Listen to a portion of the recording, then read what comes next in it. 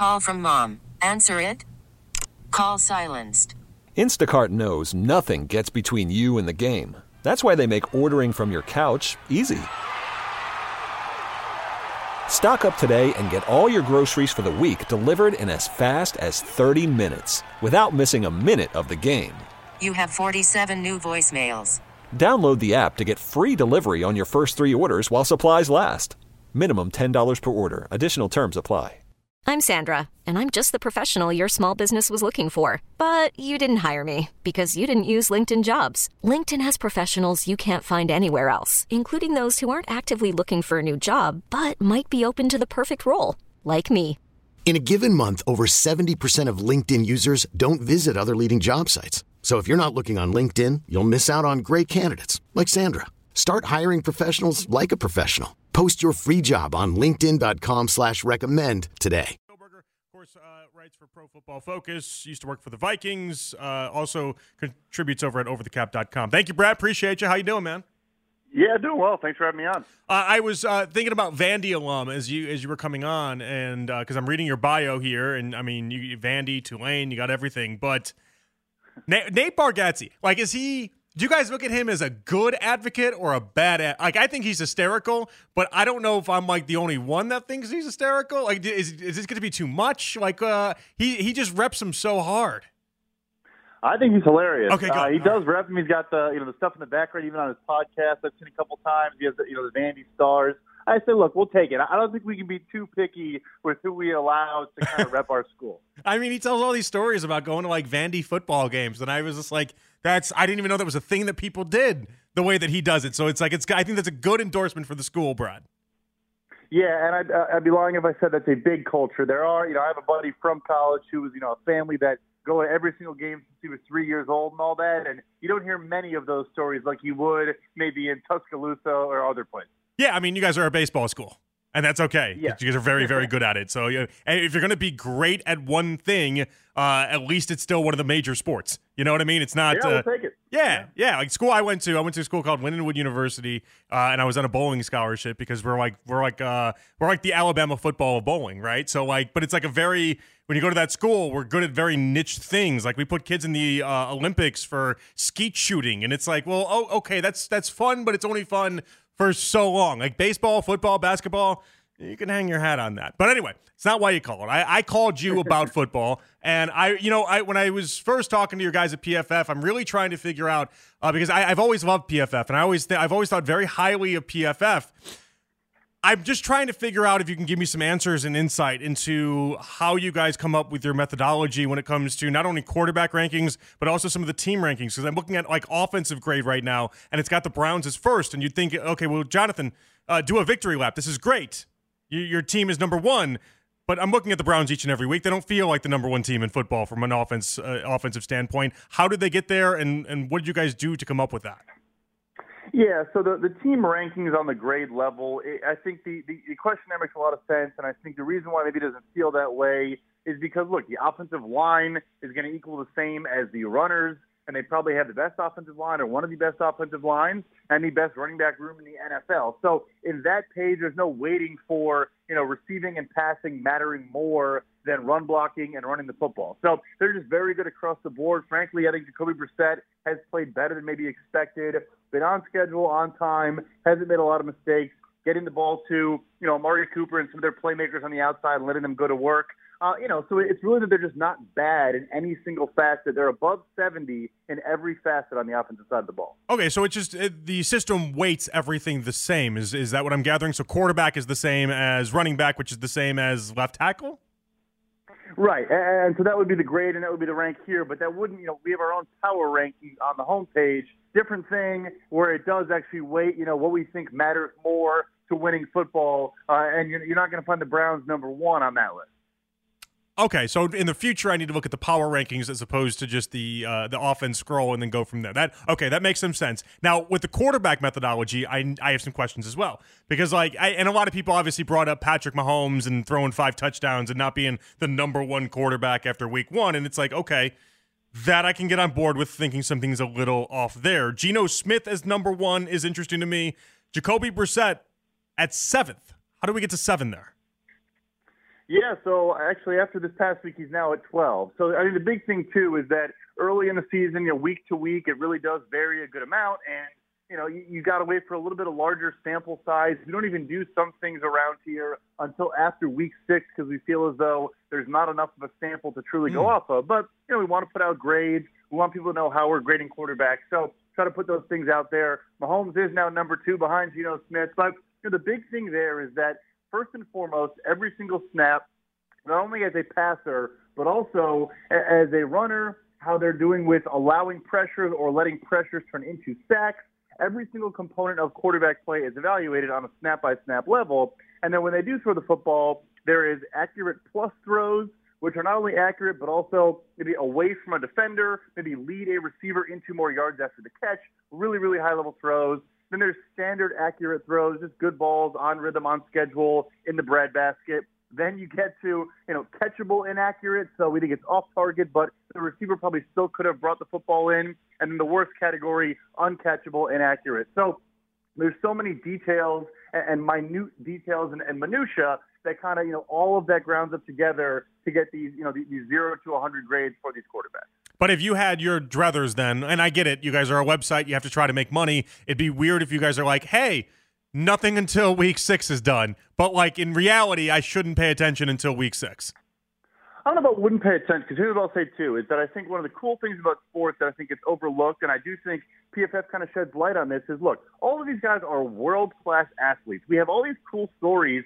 We talk about our parents, our grandparents tell us these stories of a guy who got hot for a 6-week stretch or a 12-week stretch. Look, if you wanted to sign a quarterback, let's say you're doing an NFL redraft, and you had the number 1 overall pick, you'd have Mahomes, Josh Allen, enter name here. Both of those guys are top 5 in grading right now, but they're not going to be the best player every single week or every single stretch of weeks. Over the long haul, of course, that's going to level out. But think about just like in baseball. The worst hitter in baseball probably had a 20-game stretch where he hit 500, but then the other 140 games, he hit 100. So I think that's a very important thing to remember, too, is all these guys are pretty awesome at what they do.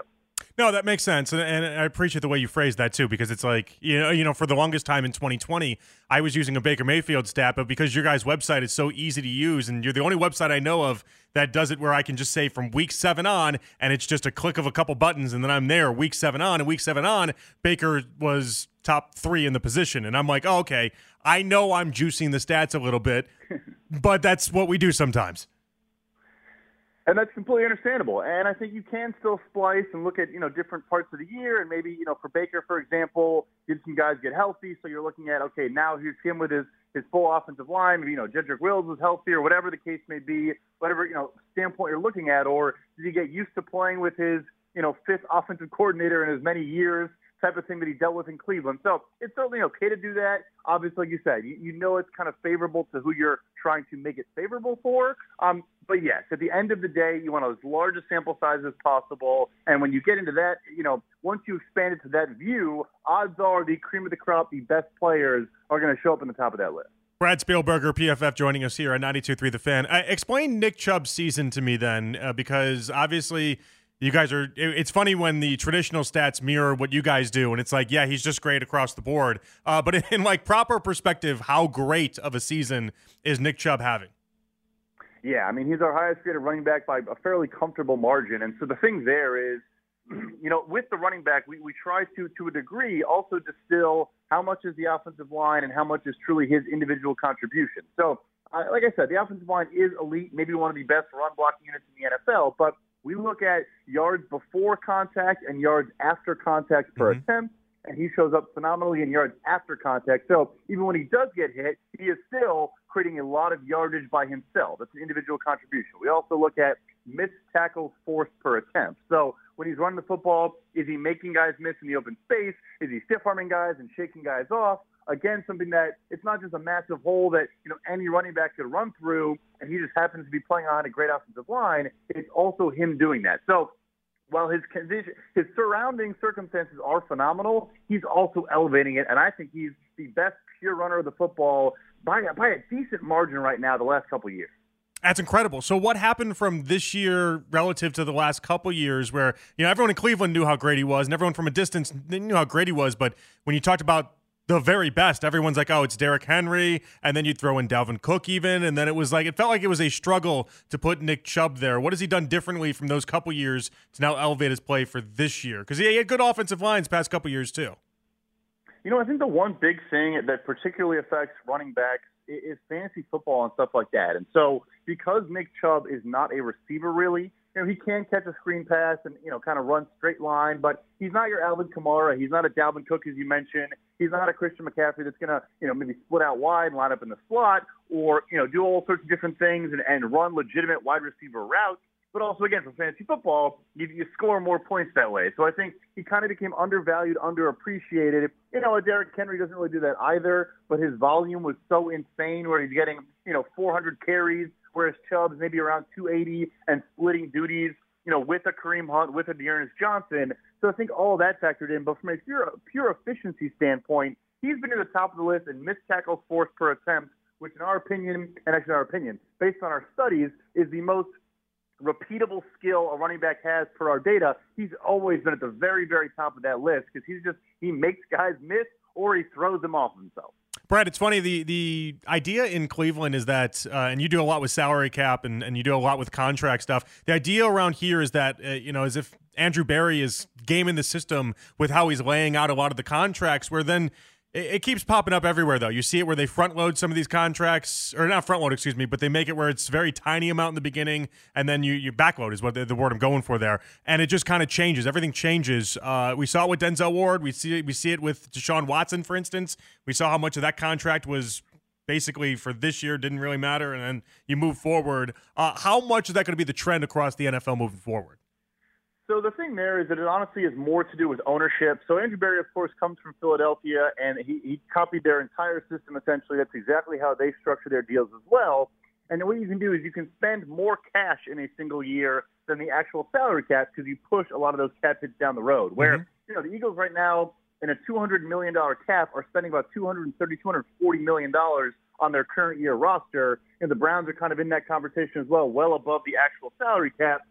What it enables you to do is you can add all this talent. Like you said, you can extend all these guys and push it down the line.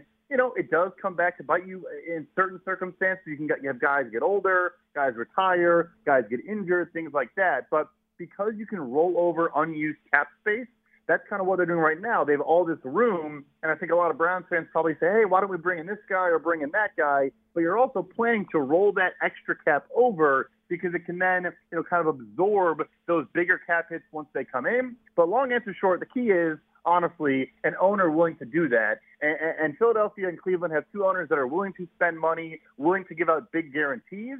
It's kind of an undiscussed edge that some owners are willing to spend a lot more money than others. All right, let's try to get Brad back on here. We just lost Brad for a second there. I think that's really interesting. I never really thought about it from that perspective. It's because we just don't talk about it. We just don't discuss it in that manner, the way that Brad laid out. And everyone gives Jimmy Haslam so much crap, and rightfully so to a degree. I've always been on the side of Jimmy. I like Jimmy Haslam. I think a lot more than a lot of people in this town that have a platform, and a lot more just fans in general. I feel like a lot of people don't necessarily agree with Jimmy that way, but I love the advantage that Brad kind of laid out there. We got Brad Spielberger, PFF, back on the line here. Sorry, Brad, you cut out there. Yeah, my bad. Yeah, I don't know what you heard there, but yeah, just saying it's it's a different playing field, and there are owners, you're in Cincinnati or you're in, with the Chargers or teams like that. I mean, you are kind of playing money ball, and it's a different circumstance. Not Tampa Bay Rays to make a baseball reference versus the Yankees because the NFL has setting minimums as well. But maybe we appreciate him. Yeah, he's really good though. My God, we're going to have him on another time. Brad just knew everything under the sun. We were able to talk about PFF's data and then sprinkle in a little bit about ownership and then go back and forth, and that was really impressive in a lot of different areas. T-Mobile has invested billions to light up America's largest 5G network, from big cities to small towns, including right here in yours. And great coverage is just the beginning. Right now, families and small businesses can save up to 20% versus AT&T and Verizon when they switch. Visit your local T-Mobile store today.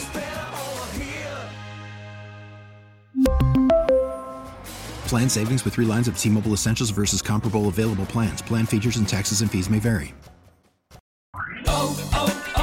O'Reilly. Protect your vehicle's engine with a full synthetic oil change and save with Mobile One at O'Reilly Auto Parts. Purchase 5 quarts of Mobile One full synthetic motor oil and receive a $10 O'Reilly gift card after rebate. See store for details. With your Mobile One purchase, you'll also receive 2 times points during O Rewards Bonus Points Month at O'Reilly Auto Parts.